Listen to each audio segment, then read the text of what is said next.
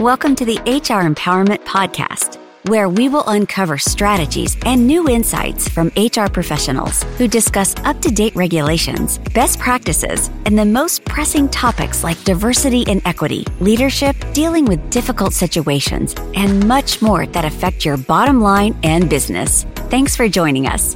Hey everybody, Wendy Sellers here, the HR lady. I am here today with my co-host JC. Hey JC, how you doing up there? Wendy, it is such a pleasure to see you. Welcome back to our show. Welcoming me back to our show at the same time. Oh, geez, Louise, let me tell you something. My brain right now is kind of frozen. I can't even lie to you. It is literally like 20-something degrees. They called for about an inch or two of snow last night, and I wound up with about 18. I swear it's kind of like a vacation gone wrong. Let me tell you. Wow. So cold. So much. Wow.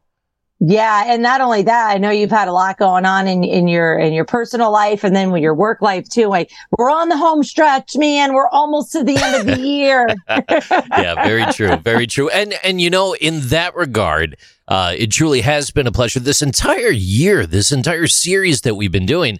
And Wendy, today is one of those episodes I've been looking forward to for a long time. Really is. You ready to share your fire with our very awesome, cool, looks like he's in Florida gear or Bahama gear. I know everybody can't see us, but we could see it on video here. And it's always interesting to see what each other is wearing. We're here today with motivational leadership, speaker, trainer, and coach, John Verico. How you doing, John? Hey there. Doing great. If we're any better, I'd have to be twins to enjoy it. I don't think anybody wants to see a twin of me. That's for sure.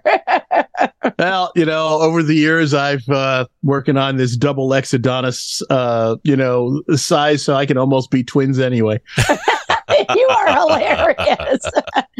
Hey, we want to hear today, I think our general theme today is about motivational leadership. And, that is what you are an expert in. So tell us a little bit about you and how you got to where you are and what you can do for our listeners today. Hey, absolutely. I am sure that we have all have bosses in our lives or people that we've worked with that were not quite motivational. We know the type, right? Do as I tell you to do, when I tell you to do it, all that kind of stuff. When I was coming up, I was a small kid, and I tell this story a lot. But I was a small, undersized kid. I was picked on by bullies a lot, and I just realized that was not, the way life should be. And as I got up into the workforce, and I saw some bosses and people in leadership positions that were kind of behaving the same way, that bully kind of an attitude, I was like, this does not make me motivated to work and to do the job that you've hired me for.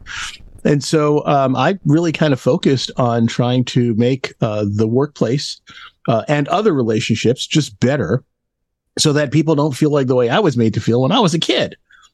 And so I focus on those types of skills that help people learn to treat each other better and to drive their motivation. There's a couple of things to understand, right? You have to understand that you can't motivate other people, which is weird for a motivational leadership, guy to say, or a motivational speaker to say that you can't motivate people, but you can, because motivation is very internal and individual and personal. So all you can do is create an environment that enables people to motivate themselves and to give them the tools that they can use to stay motivated. That's what I do. I actually work with people who are either in leadership positions or are aspiring for leadership positions, or just anybody in general who wants to learn how to interact with others better and to be more motivational. Right. Yeah. And I thank you for saying that, because motivation is intrinsic and it's within us. We may sometimes need a little carrot and a stick, right? Or we might need some help from the outside, like you, or from their manager above them. But it's really all about communication, right? It's all about communication. It comes down to that. I've spent the past 40 years working in communication. And so my focus has been on helping people and organizations learn how to tell their stories and learn how to communicate with the public, with media, and internally within the workforce. And that really kind of became my focus, is to helping leaders be able to communicate better with the workforce.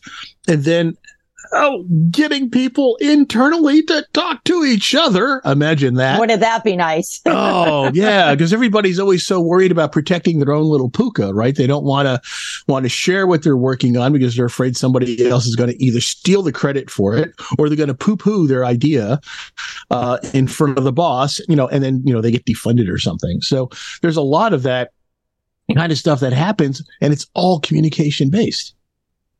Yeah, it really is. I mean, the number one problem in the world, not just in the workplace and not just in the U.S. workplace, is communication. And we have to also sprinkle in something called, empathy, which we're not all good at, right? Well, the whole idea is to know who it is that you're communicating with, right? You need to understand. And this goes into, whether you're doing a presentation or just having a conversation, right? You should know a little bit about who it is you're talking to. Know, what do they know? What do they believe? What do they believe that might not be correct? What do they want or what do they need? And if you don't understand those things, you're not going to get through. Yeah, it really is. And it's all about these days, and it's been like this for a long time. Who are we kidding? But it's all about that magical word engagement, and if we don't have engaged employees, then we're not going to get our goals done. And if we're not going to get our goals done, none of us are going to have jobs. So it's not just about, placing the blame on the employees. It starts at the top, and the top is the business owner. JC has some stats he wants to share with us. Absolutely do, Wendy. Thank you. Communication. 91% of employees say that good communication between leaders and their team is essential. 97% of employees believe communication impacts their task efficiency. And 72% of business leaders believe that effective communication has increased their team's productivity. When I look back on my own life and I think about those motivational factors in communication and that first boss I had putting his cigar out on the desk and trying to aim for my arm, that was a bad time. You can't convince the dog to jump over the fence. You try to drag him, it's never going to work, right? I don't know. Look, according to Gallup's 2023 State of the Global Workplace Report, 77% of employees globally are not engaged overall. 21% are actively disengaged. This means that only 12% of employees are actively involved in their organization and are engaged in their work. That's a direct connection to communication and effective leadership. Back to you. Yeah. And quite honestly, getting things done, right? Oh, why aren't we getting things done? Well, because you're not giving your managers. So for the business owners or, the C-suite that are listening today, we need to move out of the way and we need to give managers the flexibility in the room. And by flexibility in room, I mean the time to communicate with people. Oh, I want you to communicate with your people more. But I'm not going to give you more time in the day. I'm just going to pile more things on top of you. That's demotivating your management team, demotivating everybody involved. The days, I don't know, John, what do you think? I think that the days of just asking for more and more and more and more of people, whether they're managers or employees, are not completely over, but definitely gone to the wayside because employees have choices of where they can go work. Oh, that's so true. And it's obvious in what's happening in the workforce today anyway. But the real key, and you really hit on this when you said that, communication is so important and people are being told communicate more. And they're not given any tools to do that. They're not given the time to do that. And the feedback that I get, what am I supposed to communicate? Right. Whoa.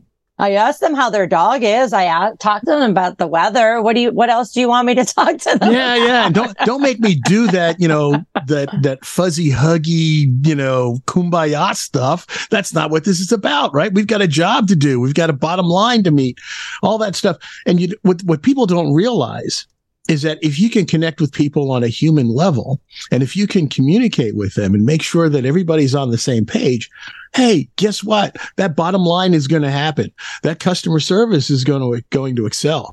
I mean, there's nothing worse that when you see an organization where people don't feel connected to the leadership or to the organization itself, and they don't feel connected because they're not communicated with. They don't feel like they're on the inside. They feel like they're left out. All the decisions are being made over here behind closed doors.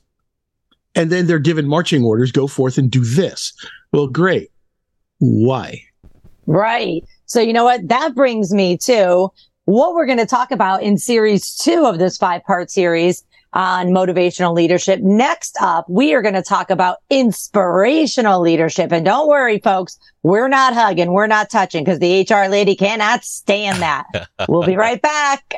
Thank you for joining the HR Empowerment Podcast, brought to you by Aurora Training Advantage. We hope you've gained new insight and strategies to navigate the HR profession. We look forward to you joining us again on the HR Empowerment Podcast.